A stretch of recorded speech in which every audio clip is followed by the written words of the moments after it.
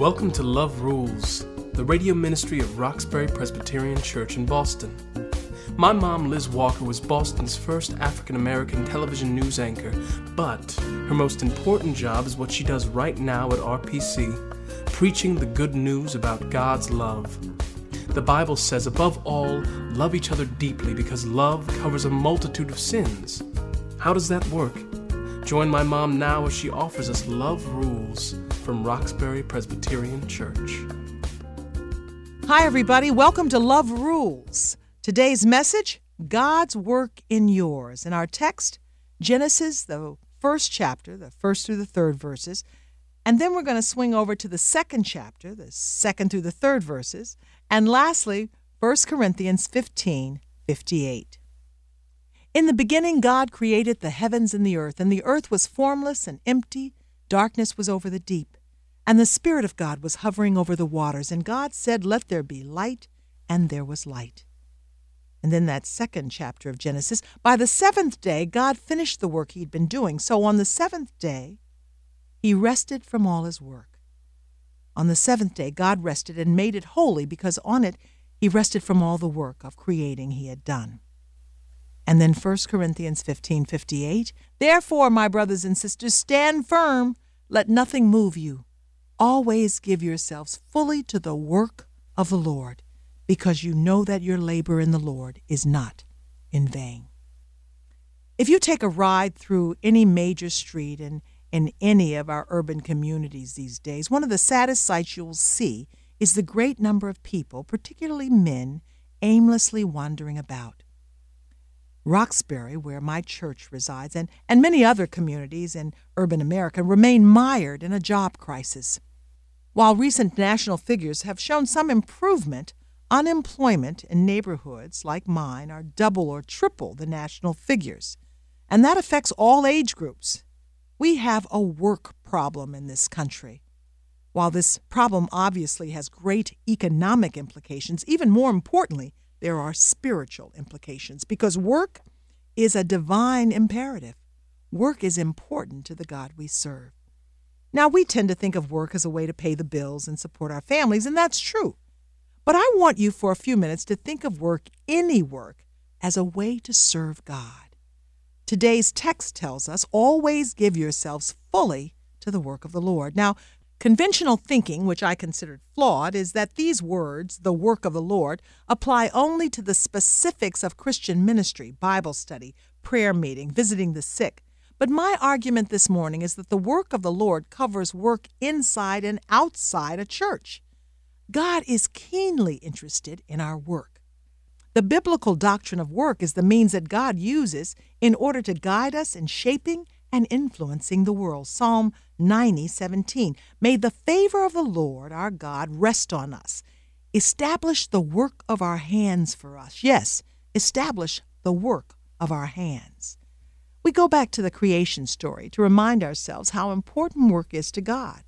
From the very beginning, when the earth was formless and empty and darkness was over the deep, God went to work.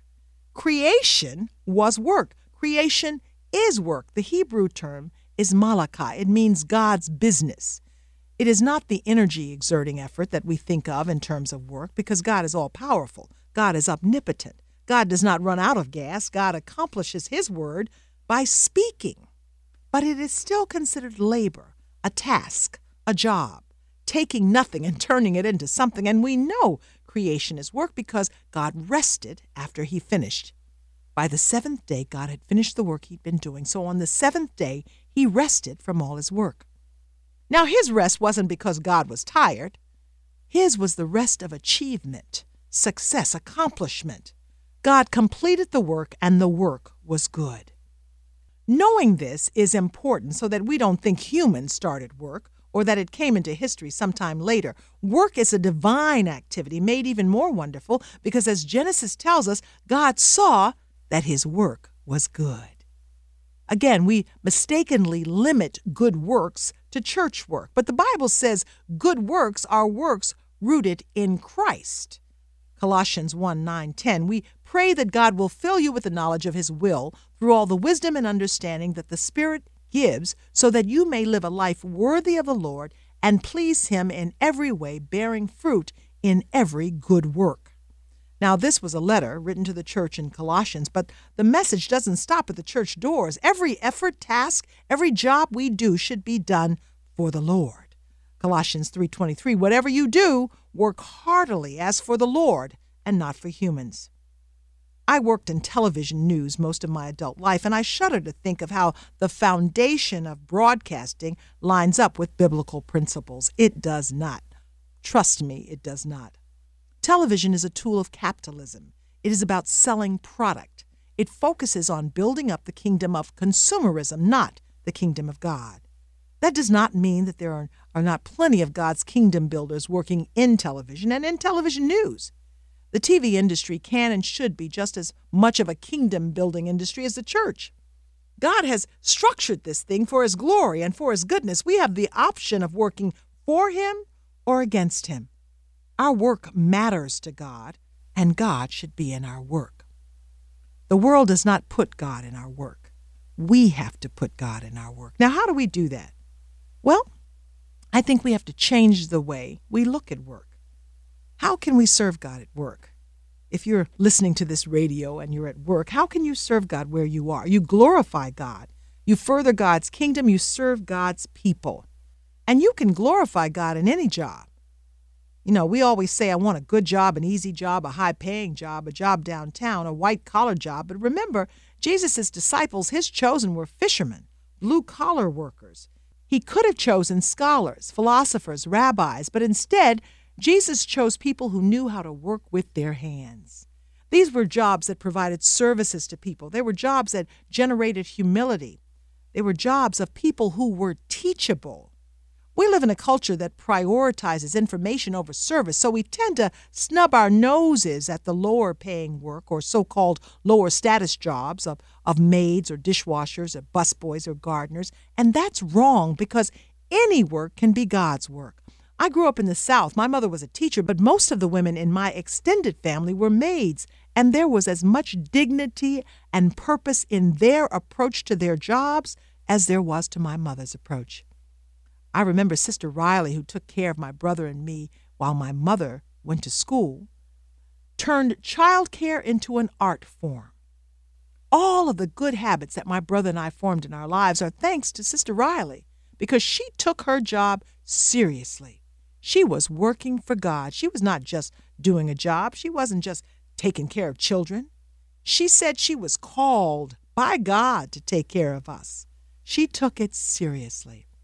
And that meant that everything she did for us and with us was important to God. She knew that there was a connection between the way she helped raise us and the people that we would turn out to be. She saw her work as serving God and serving God's people. The notion of being called has changed down through history. It used to be thought that only those who actually worked in the church were called, that priests and monks and nuns. Martin Luther, one of the first and greatest reformers, opened up this notion that God calls all of us. Martin Luther said, "We are all chosen people, a royal priesthood, a holy nation." Now that's biblical, but he took it to describe all of us. He took it even one step further. He wanted to make sure that people understood that God works in big ways. God makes all kinds of divine connections because God is sovereign over everything. Luther said when we pray for our daily bread, in fact, we're praying for everything that contributes to our daily bread. The store clerk, the baker, the farmer, the one who milks the cows. You see, Luther saw that it was all connected, and that's what Sister Riley said. There is a greater work here in which she was participating. We are all working for God. In everything you do, Paul says, do it for the glory of God. Do it in the name of Jesus. If we begin to look at our work as part of God's great work, then opportunities will present themselves for us to really serve God. Doesn't mean you have to stand on your desk and preach.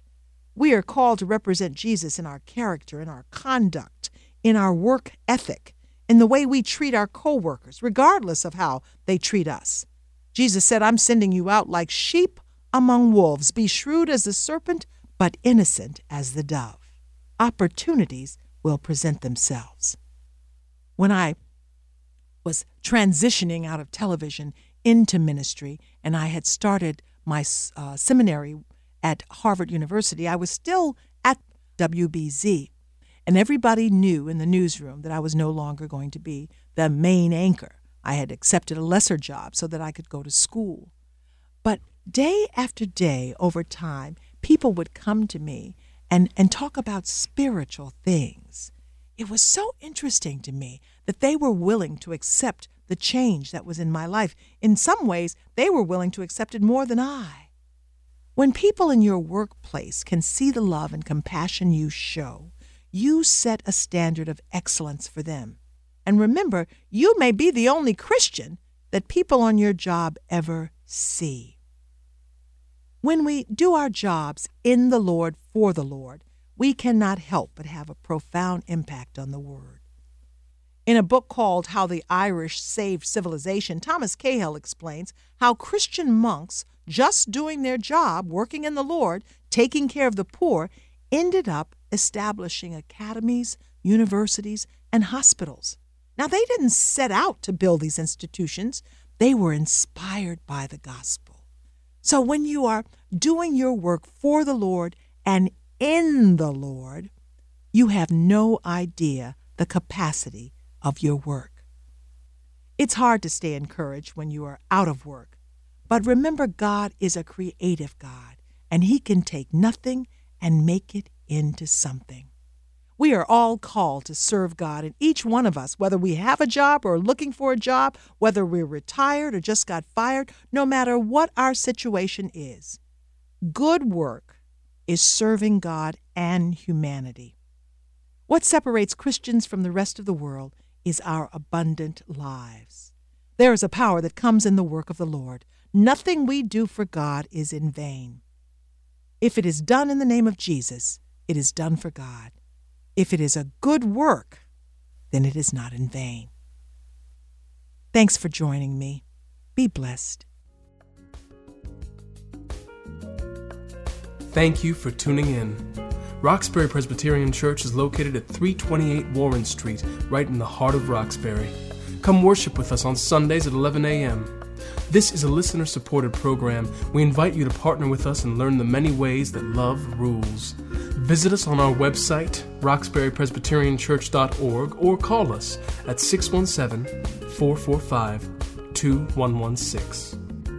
Love will reign if you love.